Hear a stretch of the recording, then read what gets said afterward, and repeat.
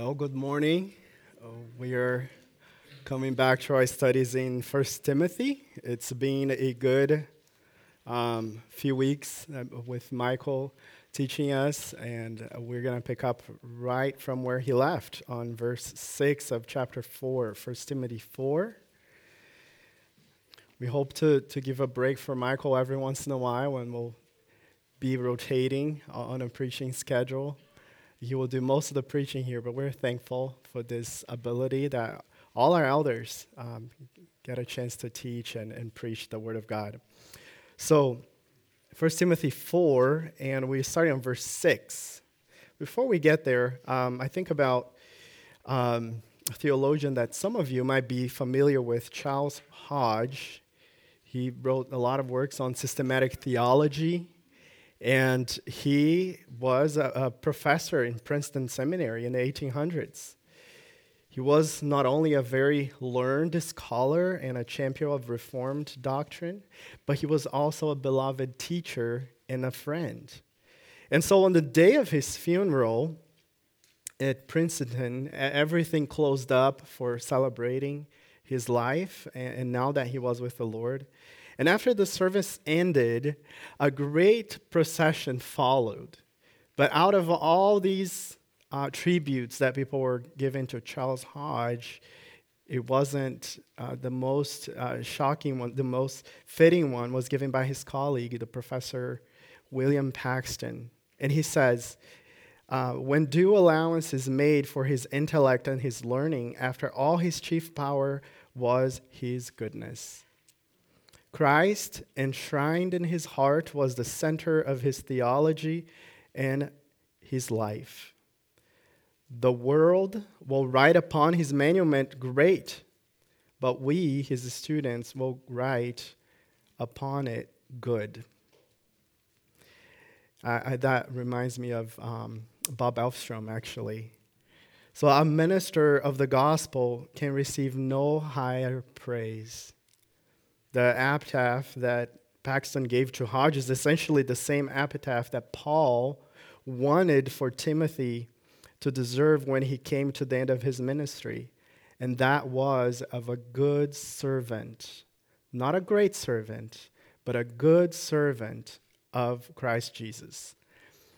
And so my hope is to challenge you today about this. This message is more a preaching to myself. It is written to Timothy, for pastors, and yet we are all servants of Christ. So I hope to challenge you with this. The Lord has convicted me this week studying this text, and I hope that He'll do the same.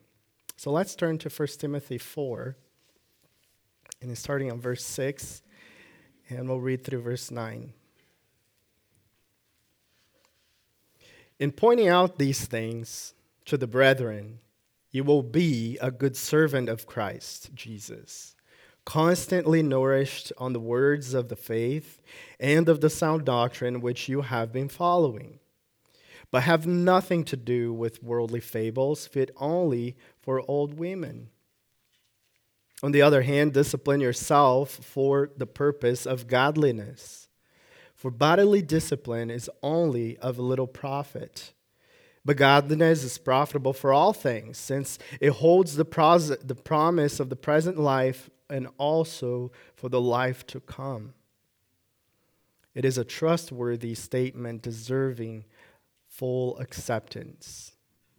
Gracious Father, we come to you once more in prayer because we want to be dependent on you. We know that we can't do nothing apart from you. And so we ask, Lord, as we approach your word, that you would make it stand out to us and challenge us on how we're living and challenge us really to pursue this godliness that is being described so many times in this letter. Lord, I pray that you would keep us from any distraction and that you would help us to have clarity to the meaning of your word, but most importantly, how that relates to our lives. We're thankful for the teaching from your word. In Jesus' name, amen. All right. So as we return to our study in Timothy today, I'm going to use this expression, a good servant of Christ.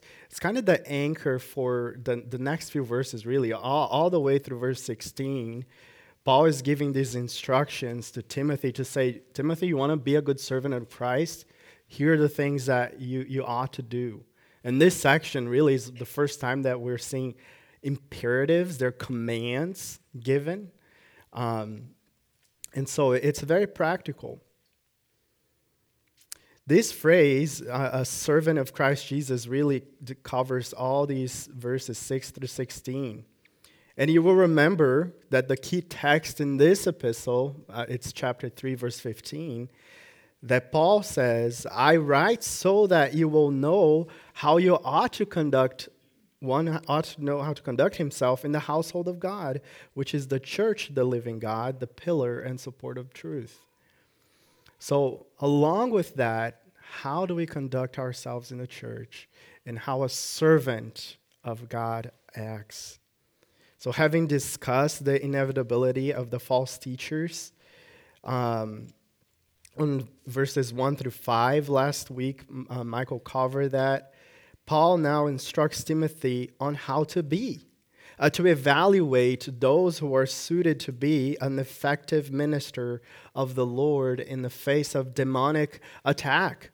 Because all these false teachings that we saw in verses 1 through 5 really has its origin on demonic influence. So the way to defeat the false doctrine is not only by denouncing it and pointing out to it or refuting it, but it's also by positively teaching the biblical truth. The primary focus of the ministry is to be positive, is to build up the people of God, because sanctification is more than avoiding error. It's being built up in the truth.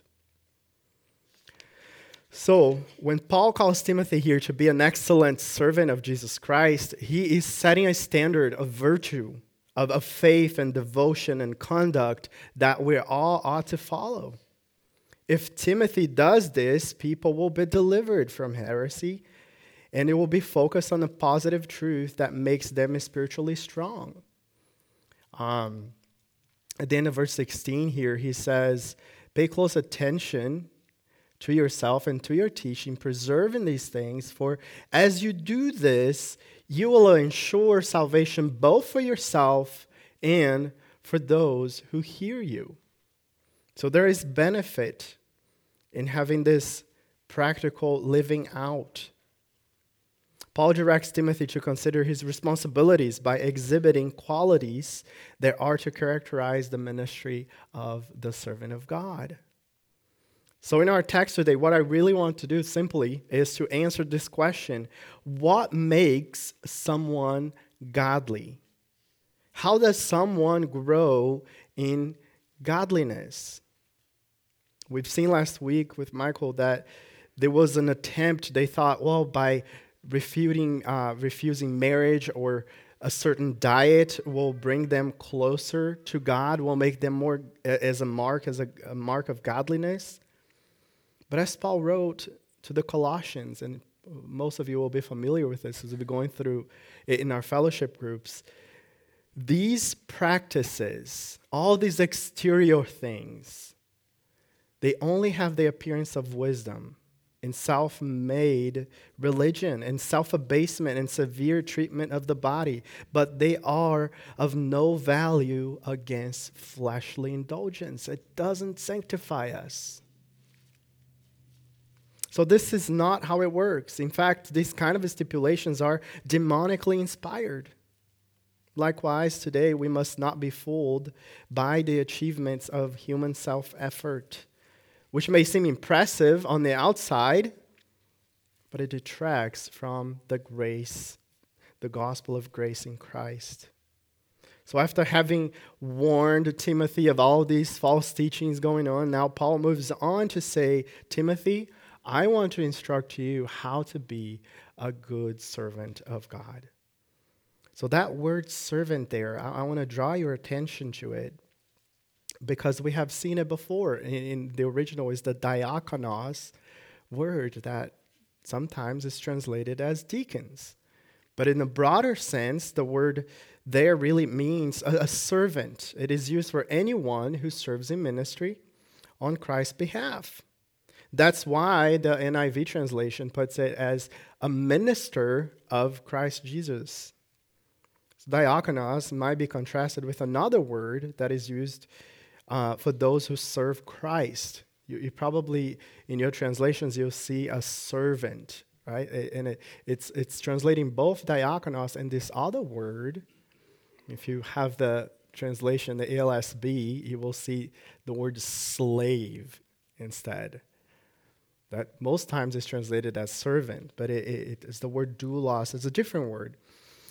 This word slave conveys the idea of submission and subjection.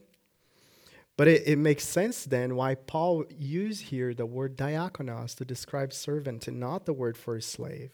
Because he's trying to convey the idea of serviceability, of usefulness for Timothy. Timothy, you want to be a good, useful person to God's kingdom?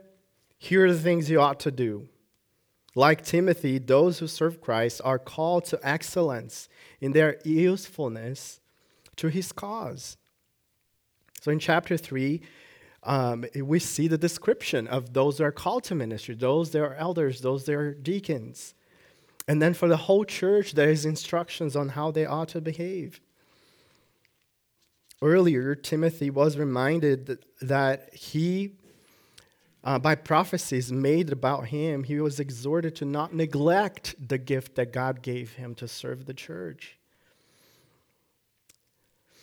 And then just as the women will be preserved from falling into error by adhering to their God-ordaining role in chapter 2, here, Timothy, by his exemplary conduct, will preserve, as I just read here, both himself and the entire congregation.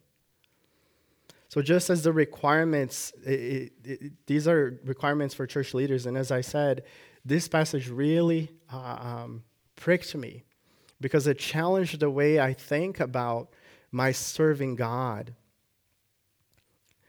But I hope that this will be related to you as well.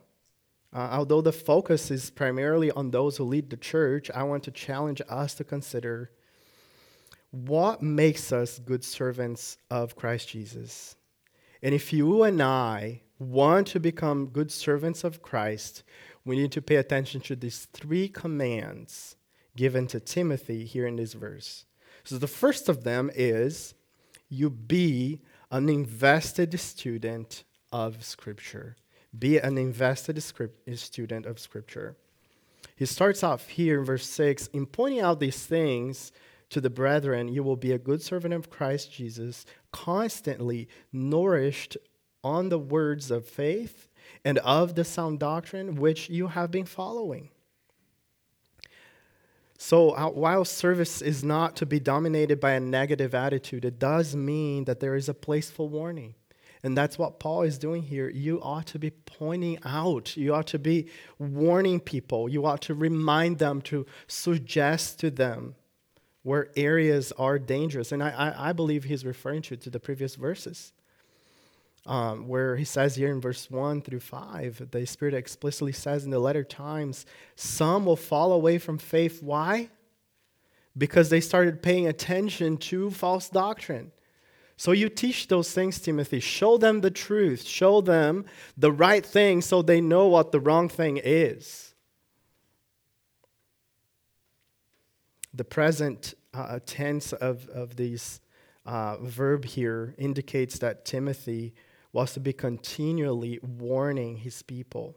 Paul warned them of the errors that were to come, but he did not, however, with an exhaustive exposition of all the errors, of all false teaching. He didn't do that.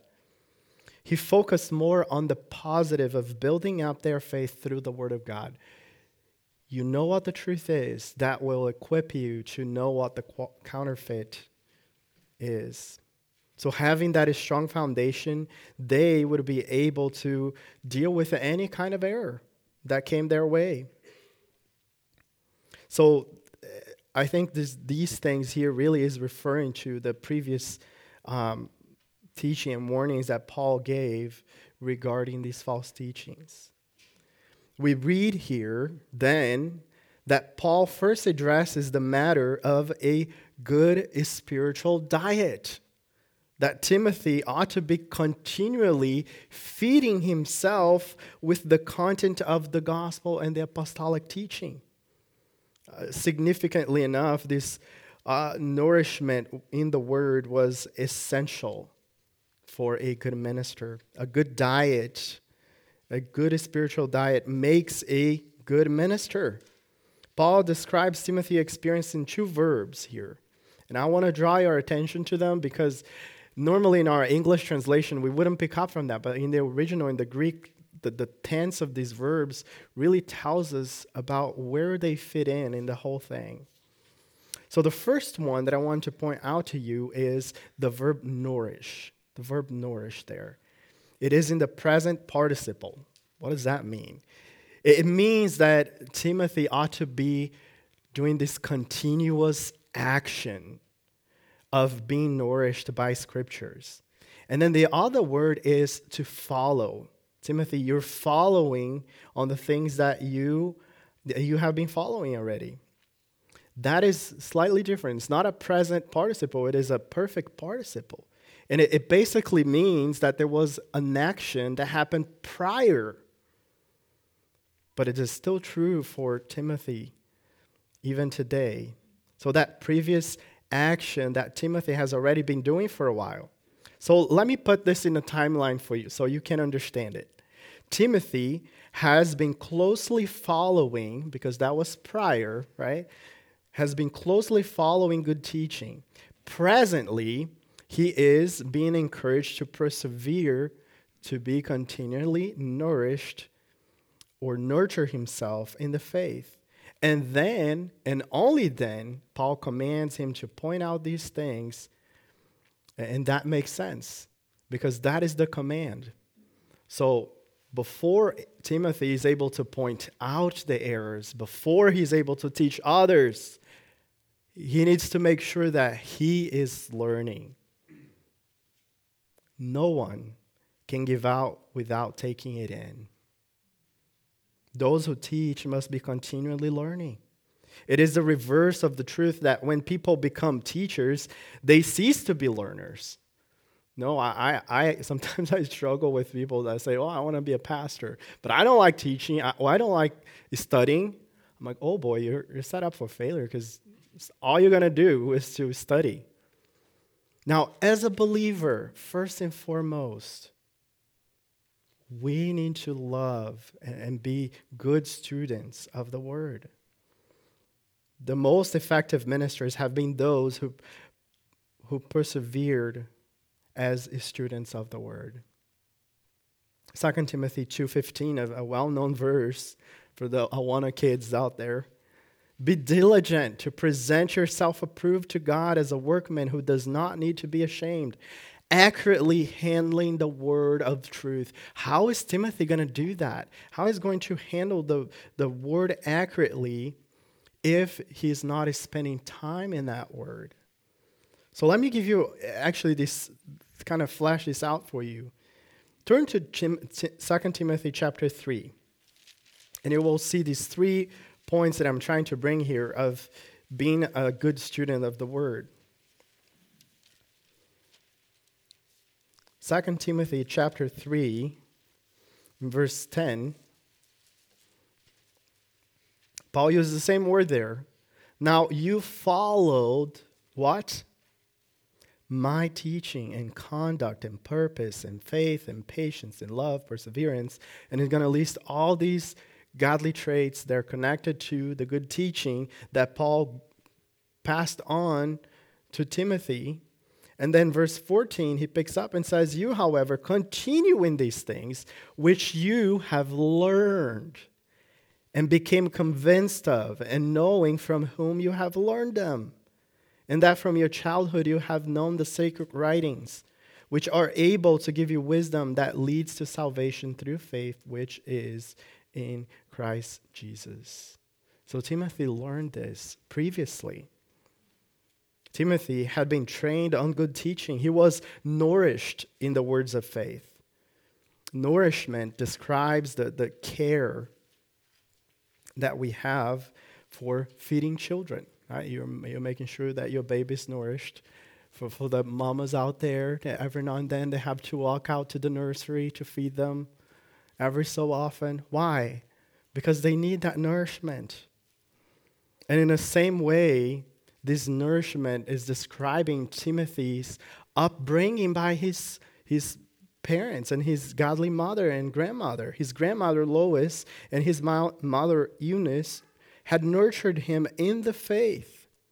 As in 2 Timothy 1:5 he says, he had been instructed in the law of God. He probably had portions of the Old Testament memorized. He had been instructed on the attributes of God, the history of salvation, and the promises of the coming Messiah. Timothy was born and bred to be a good minister. All of this shows the necessity of good teaching at home. As a commentator puts it, a good upbringing is worth years of seminary. It prepares the sons and daughters of the church to become good servants in every walk of life. It will make them good neighbors, citizens, as artists, professionals, laborers, as school teachers, parents, missionaries, and ministers. End of quote. Timothy's upbringing also included the theological training that he received from the Apostle Paul. That's the words of faith there are the essentials of the gospel. That's what Paul said to you. We've been instructed. By your family and by me, you were trained. The sound doctrine is the apostolic doctrine about Jesus Christ. And Timothy was trained in these things. A good upbringing is good, but it's only the beginning. Being trained in the faith is not just for childhood. It is for a lifetime. And since the Greek verb here for nurturing is that it's in the present tense, the implication is Timothy ought to continuously seek to be trained in the biblical truth. He is to be a lifelong student of Christian doctrine. He still follows good teaching he received at home and at church. And similarly, us, God's servants in every age, must continually be nourished spiritually so that we'll be able to pass on this word to others also. Point out these things to other people as well because we've been nurtured on the word. This quality is basic to excellence in ministry. But sadly, is what it's lacking in the church today. Much of contemporary preaching is weak and produce weak churches because it reflects a lack of biblical knowledge and a real minimal commitment to the study of Scripture. For many pastors, the study is an unwelcome intrusion to their schedule. It interrupts their routine of administrative tasks that they have ahead of them. They study only enough to prepare for a sermon. And boy, how convicting is this? That am I spending the time in the Word just to give to others? Is that sinking into my heart? The result that happens is impotent sermons that fall on hard hearers and have little impact. I am thankful that we have good examples of men of God that are really serious about this. They don't just study for preaching. The Lord has always preserved a faithful remnant throughout church history. Most of the greatest theologians, they were pastors. They were men that were in the trenches, but yet they were committed students of Scripture. I think about the Reformers. I think about the Puritans, John Owen and Richard Baxter. Well, how does the Scripture relate to us? As pastors, they were avid students of Scripture. Their understanding and interpretation of Scripture was marked by precision. They knew how to handle and accurately handle the Word of God. I think about William Tyndale, who was a Bible translator. He's an example of a man with a burning desire to study and understand the meaning of God's word. You know, shortly before he was martyred, this is interesting, he wrote a letter to the governor-in-chief asking for some items. He was asking for some items, and he asked for a warmer cap, a candle, a piece of cloth to patch his leggings as he was feeling cold. But he says, but above all, I beseech and entreat your clemency to be urgent with the procurer, that he may kindly permit me to have my Hebrew Bible, my Hebrew grammar, and my Hebrew dictionary, that I may spend time in that study. I mean, when was the last time that you took the time to understand the meaning of words in Scripture? We need to have the same desire, the same being compelled in the same way to know and to be nourished in the Scriptures. Like a baby yearning for his mother's milk, we need to yearn for understanding the meanings of Scripture.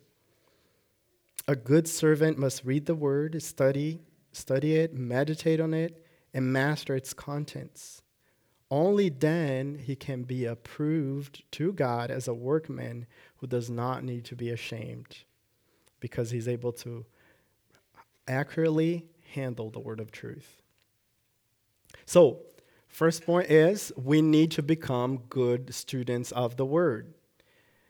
And as we do, then we learn how to discern and avoid false teaching. That's the next command here in 1 Timothy. So discern and avoid false teaching. Chapter 4, and looking at verse 7 here, the beginning of verse 7, Paul says, but have nothing to do with worldly fables, fit only for old women.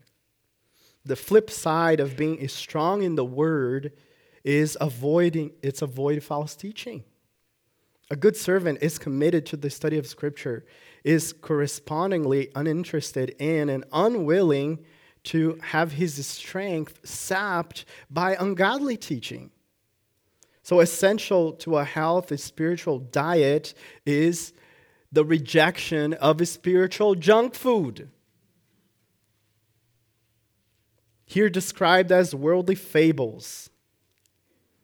The next imperative, the next command given by Paul to Timothy is strong, is have nothing to do with this. Meaning, reject these things, put them away. The trash that was coming from the false teachers, that was godless, and it was radically opposite to the sacred words of God. We read here that these false teachings were worldly. And that word is translating what describes what is radically separate from what is holy. That worldly is the opposite of holy. It could be translated as unhallowed. It refers to anything that contradicts the word of God. And then the next word here used to describe these teachings is fables, which translates the Greek word mythos, from which we have our English word myth. Such fables are the opposite of biblical truth. And Paul even sarcastically described these fables. He's not demeaning old women. It's an expression there. Women were not usually allowed the educational opportunity that men had during that time. So this phrase comes from such a situation. The epithet was commonly used in a philosophical circles as a term of disdain for a viewpoint lacking credibility and thus appealing only to uneducated and unsophisticated and perhaps even senile matrons, people that didn't have education, that didn't have much instruction, which is very different. And then nowadays, I look at some of our senior citizens here, and they're so smart and such good students of Scripture. But these kind of teachings These kind of fables, no intelligent man would hear it at all.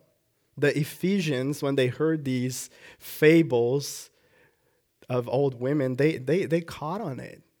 They knew what Paul was trying to get at here. More specifically, these worldly fables were quite a concoction of a junk of spiritual food.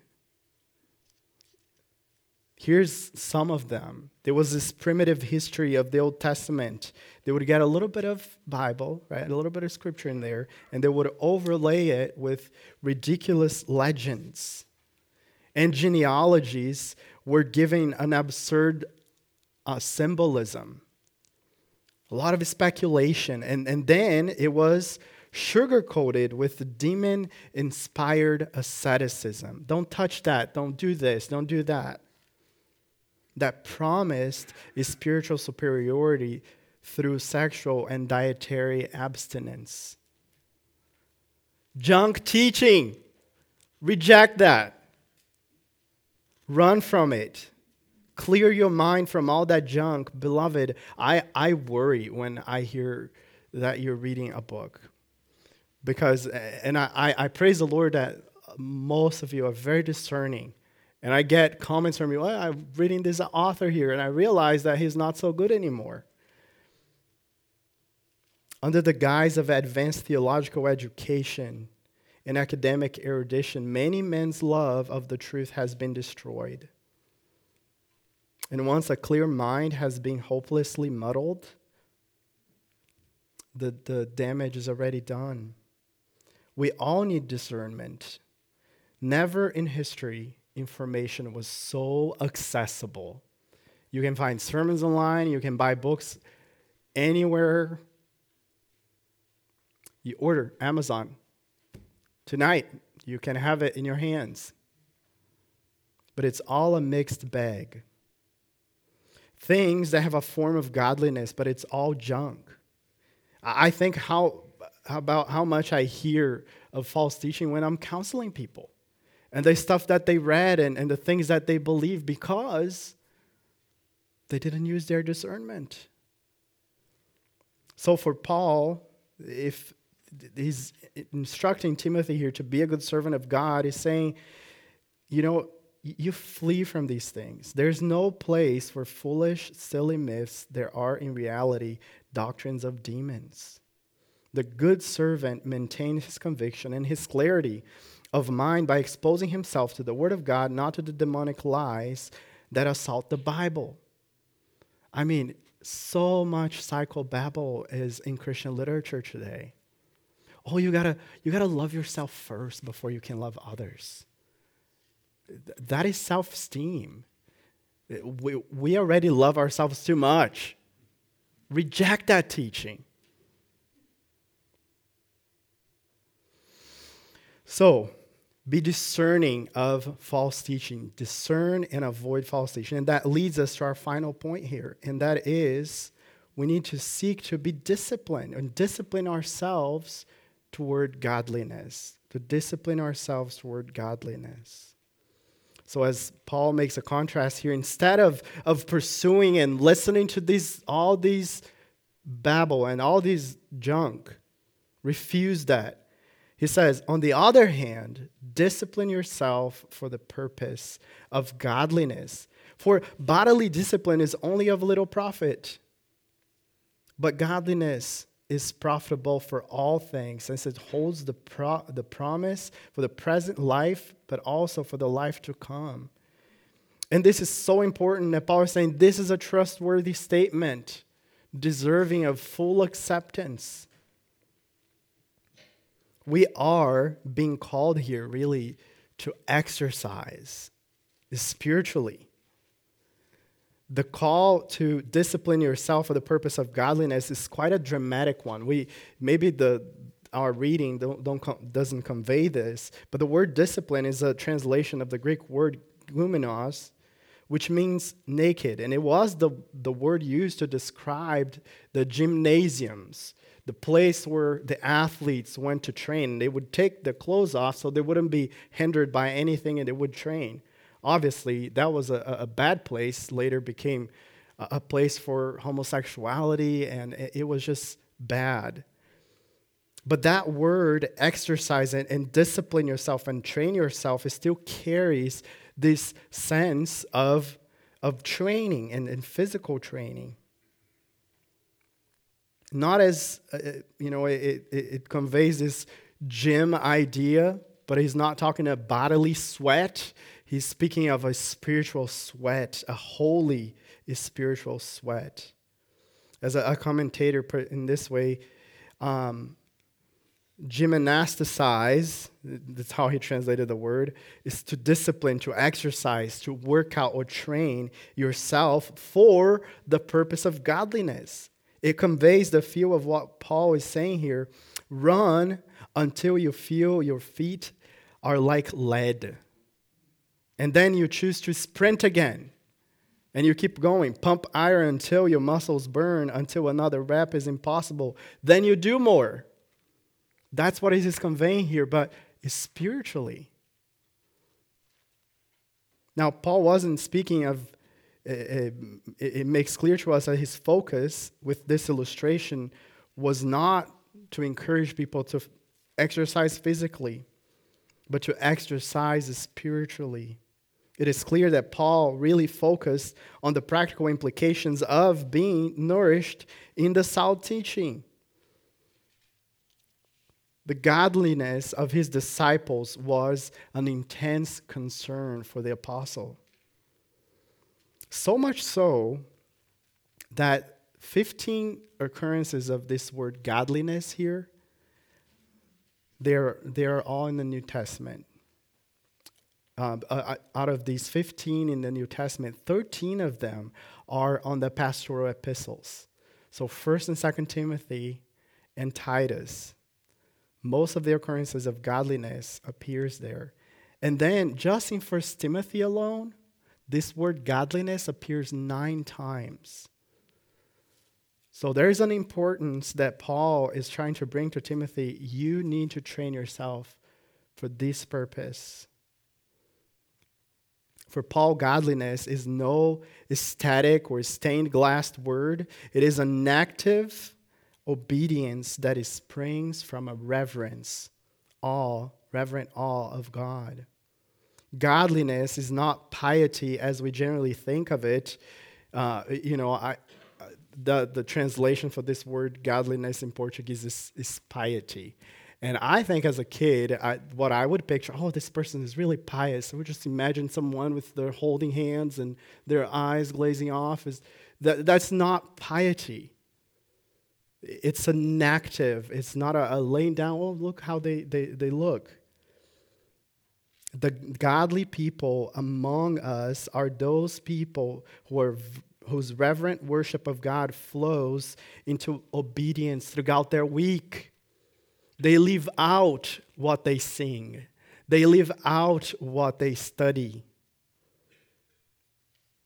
Only God-struck doers of the word can rightly be termed godly. Additionally, true godliness is rooted in the mystery of Christ.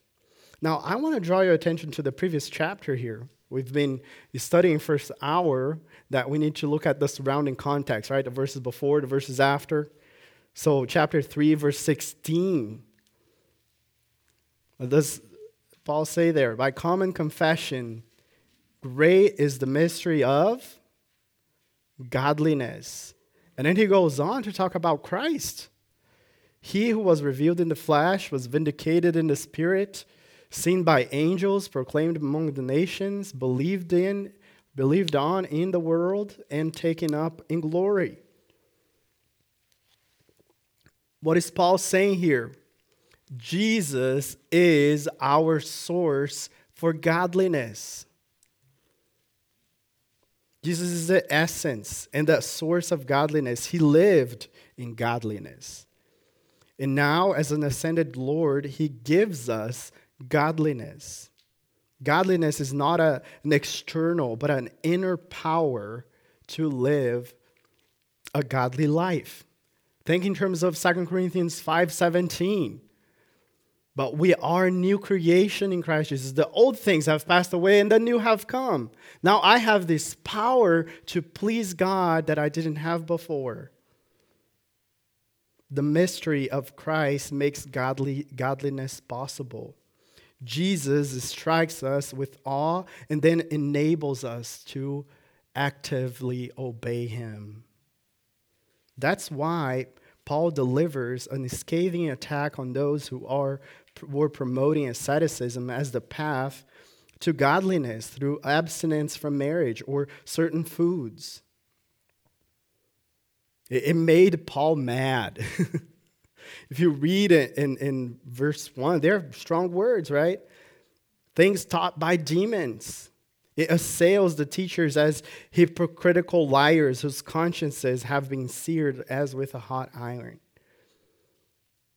What really Paul was trying to get at here is that for those who thought that discipline and self-inflicted pain would cause them to be sanctified, that was false teaching. That wasn't coming from the Lord. Christ is our source of godliness. We can't muster up enough strength and energy to battle sin, to become godly. What a blasphemy it is to teach that things that God has declared good must be rejected in order to become godly. What a slam on the work of the exalted Christ. So confronted with the force of such fearsome denunciation of asceticism, we might conclude that we must steer clear of all bodily disciplines that claim to promote godliness. So, what kind of discipline is he talking about here? It is not physical discipline. It is not inflicting pain, stopping eating some foods. That's not how you grow in godliness. One might object and say the word discipline sounds a lot like legalism, doesn't it? Well, you discipline yourself. It sounds like legalism. But such thinking is mistaken because here's the difference. Legalism is self-centered, but discipline is God-centered. The legalistic heart will say, I will do these things to merit favor with God, to gain favor with God. But the disciplined heart says, I will do these things because I love God and I want to please him. It's a huge difference. The disciplined heart seeks to do what is pleasing to God, not for his own benefit, but because he loves the Lord. Paul knew this difference well, and he never gave an inch to the legalist, even while challenging Christians to train themselves to be godly. Paul brought legendary disciplined energy to his service of God and even viewed his labor as a product of free grace. You can turn there, 1 Corinthians 15:10. So to counteract this understanding that godliness is obtained by self-works,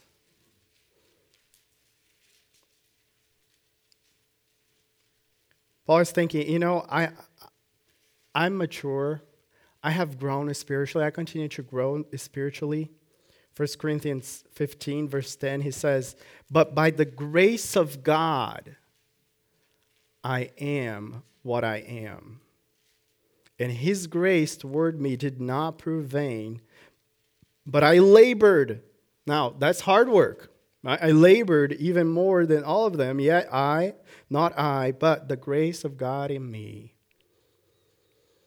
So when you look at the life of someone who is godly, they don't get the glory for that godliness. God gets that glory because it is by his grace that we achieve or attain any form of godliness. So what is so important to note here is that to train yourself to be godly, in its context, refers primarily to training ourselves in and through Scripture, by the Scriptures. for the purpose of godliness. Our diet is to be the scripture, and we are to exercise ourselves in them. Okay, so this is what it says in James, that I should count all joy when I'm going through suffering. So I am going to live this out. That's godliness. It's picking up the truth of God, applying to how you live. In Paul's days, as in our own, there was a great emphasis on bodily discipline. While helpful, such discipline, if we read here, is only of little profit. Paul is showing that it is limited, and there's two aspects to this limitation. It is limited in the extent of it. You all know, I exercise too. I go to the gym. But it doesn't matter how hard I try, I can't perfectly be fit. I can't perfectly be healthy at all times. There's a limitation to that, and there's a limitation of duration. How long does the results last? You stop working out for a month, you will see it. And there's more. We age. We can't keep up. What you can do as a 40-year-old is not the same thing that you can do as a 20-year-old.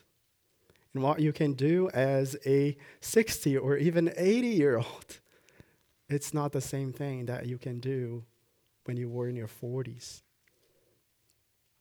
Also, we can get sick and terribly sick. We also might get in an accident. So there is a limitation. Doesn't matter how hard you try to keep that body sculpted or cared for or healthy. Our hope is not on this earth that our body will be perfected. On the other hand, then, godliness is profitable for all things, since it holds the promise for the present life and also for the life to come. Unlike bodily discipline, godliness is profitable for the soul as well as for the body. There's blessings. I mean, just take notes here. We're not going to read it here, but when you get home, read Proverbs chapter 3. Proverbs chapter 3. And you read there a description of a person who spends time in the Word and how that even affects the way they live. They're healthier because they are being transformed by the words of truth. But it primarily brings blessedness for all eternity. So that disciplined workout for years that you might have will end up eventually. But godliness won't. You can't take that works out body to heaven. You're going to get a brand new one, even better. But guess what? Godliness, you can take it with. Godliness actually is a means of great gain. Actually, Paul describes it in verse 6 of chapter 6 of 1 Timothy, where false teachers were thinking, oh, this is how, we actually have gains, and they're thinking financially gains. But Paul says here, in constant friction between, verse 5, constant friction between men of depraved mind and deprived of the truth, who suppose that godliness is a means of gain. But Paul is saying, godliness is actually a means of great gain when accompanied by contentment. Because they're thinking, oh, godliness, it has to do with how much I can make. And no, you can be content. That is true godliness. So axiomatic is this truth in verse 8 here that Paul calls it a trustworthy statement deserving of full acceptance. A trustworthy statement is a self-evident, obvious statement. It is something that is very clear for those who hear. Now, some might think, okay, this trustworthy statement maybe is referring to the next thing that Paul is saying, verse 10 here. For if for this reason we labor and we strive. The thing is that an axiomatic statement, a statement, a trustworthy statement, there is a lesson in that statement to be taught. It's axiomatic that believers are to be disciplining themselves for godliness. Why is this a statement, an important statement? Because of the promise of eternal life. The promise of eternal life, of the eternal value that godliness have. Godliness, not fame, not popularity, not reputation, is the pursuit of a good servant of Christ, who must be an example of spiritual virtue to their flocks. That's why Paul says in 1 Corinthians 11:1, be imitators of me, just as I am of the Lord. So Paul is encouraging Timothy, work hard. Train yourself, discipline yourself to godliness. As useful as it is for the present life, godliness holds even more promise for the future. Christians have the best of both worlds. We have value in every way, but both for the present and for the future. When it comes to Christian character, you can take it with you to heaven. Godliness is one thing that a person can take from his life, from this life to the next. It lasts forever. This makes the spiritual training much more valuable than any physical training. There's nothing wrong with you caring for your health. Nothing wrong with that. I'm not saying it. Paul used this analogy, very similar. Let's turn to 1 Corinthians 9. 1 Corinthians chapter 9.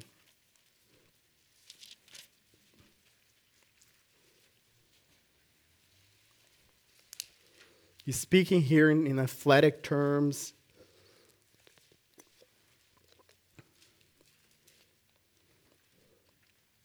Obviously, he's writing for a region that's predominantly Greek, so we had the Olympic Games in Athens, and Corinth also hosted some of them. 1 Corinthians 9, verse 24, he says, observe those that are training, right? Those that are competing. He says, do you not know that those who run in a race all run, but only one receives the prize? Run in such a way that you may win. Nobody goes to a race thinking, you know what, I don't really expect to win. I really don't. No, they're going because they're planning to win. They might not be first, but they want to be there in the first positions, the first places. But it says, run in such a way because you want to win. And everyone who competes in the games exercise self-control in all things. They then do receive a perishable wreath, but we an imperishable. Therefore, I run in such a way as not without a name. I box in such a way as not beating the air, but I buffet my body. I discipline my body to make it my slave, so that after I have preached to others, I myself will not be disqualified. Isn't it interesting, the connection there? Paul is saying, I don't want to be a hypocrite. I don't want to be preaching something that I am not actively pursuing. So I want you guys to actively pursue this because I am doing this. I am in this with you. Not every athlete who trains for the Olympics wins a medal or a laurel wreath, as it was in Paul's day. But everyone who trains to be godly will gain an eternal crown of glory. You're guaranteed to win it. To put this in doctrinal terms, there is a connection between sanctification in this life and glorification in the life to come. Sanctification is the work of the Holy Spirit does in our lives to make us more godly. Glorification is the work of the Holy Spirit will do in the next life to make the believer gloriously godly. These two works of the Spirit, sanctification and glorification, cannot be separated. The godliness begun in this life, and it will be perfected in the next. Sanctification is the root of glorification, and glorification is the fruit of our present sanctification.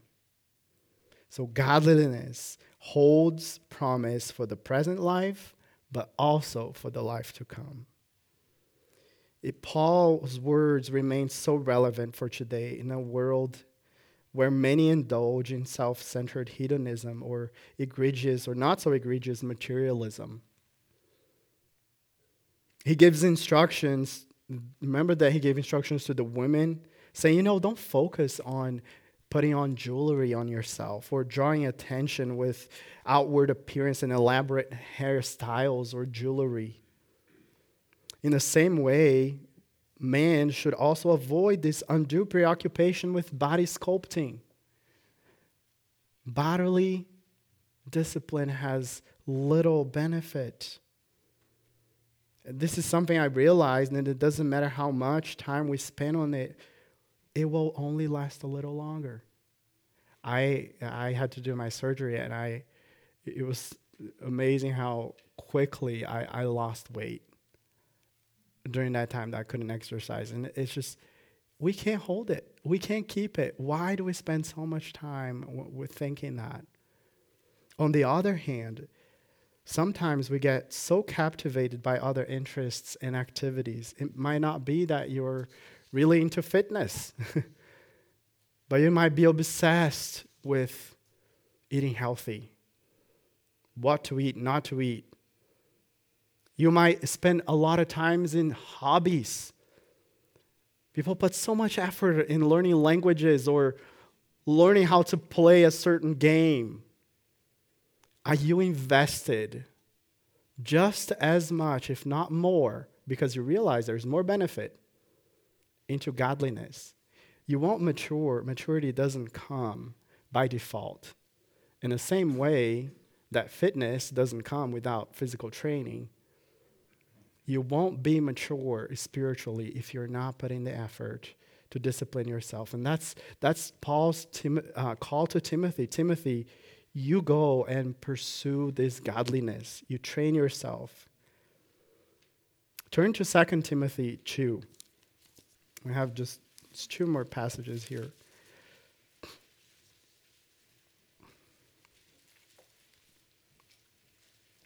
2 Timothy chapter 2. And we're looking at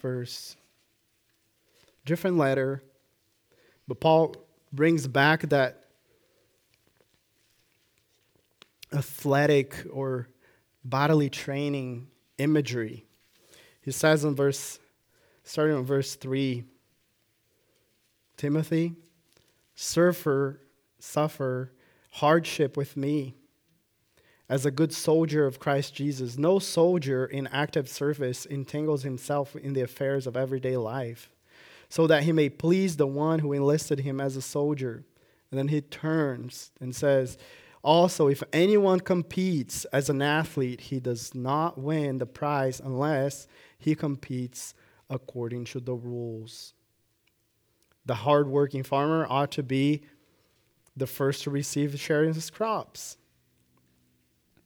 Consider what I say, for the Lord will give you understanding in everything.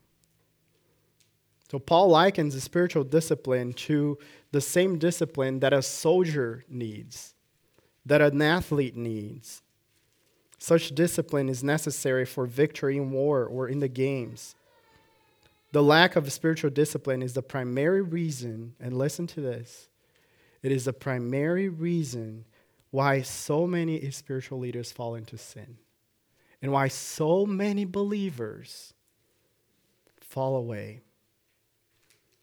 because they're not utilizing the means of grace, fellowship with other believers, reading scripture, prayer, encouragement, mutual encouragement with other believers. So I want to leave you with this encouragement. You want to be a good servant of Christ Jesus? Be an avid student of Scripture. Avoid false teaching. And train yourself, discipline yourself for godliness. Turn to 2 Peter, and we'll pray after this. I'll leave you here with this encouragement.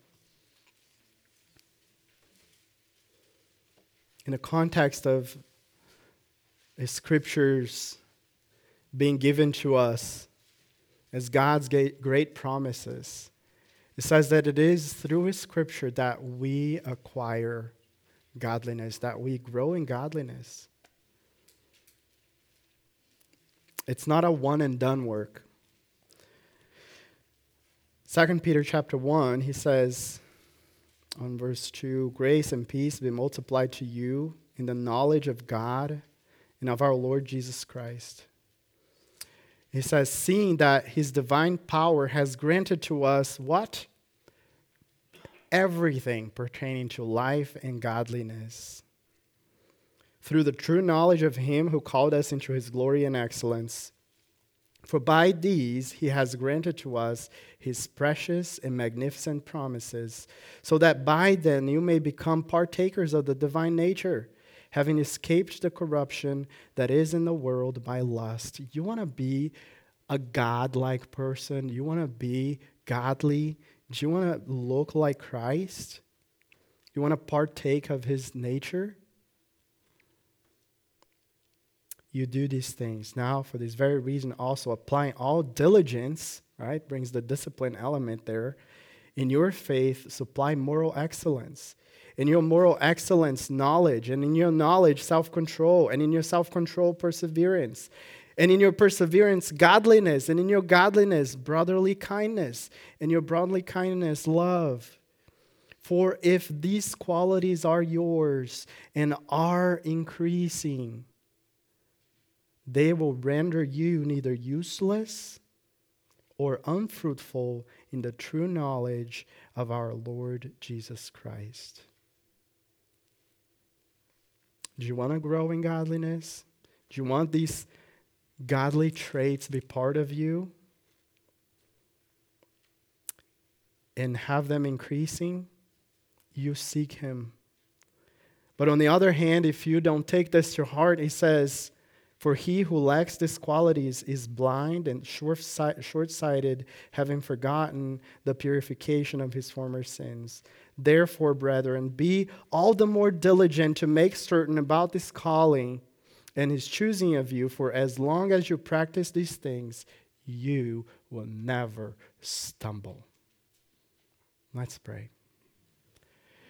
Gracious Father, you know that we are imperfect servants, that we are many times short-sighted, and we're thinking just on this earth here when you call us to fix our mind on the things from above, the things which have eternal value. Lord, we know the frustration that it is to live for our own pursuits on this earth. We're thankful for bodies that can work, the bodies that can do physical exercise. But most importantly, we are thankful that you have a much better and greater promise for those who seek you.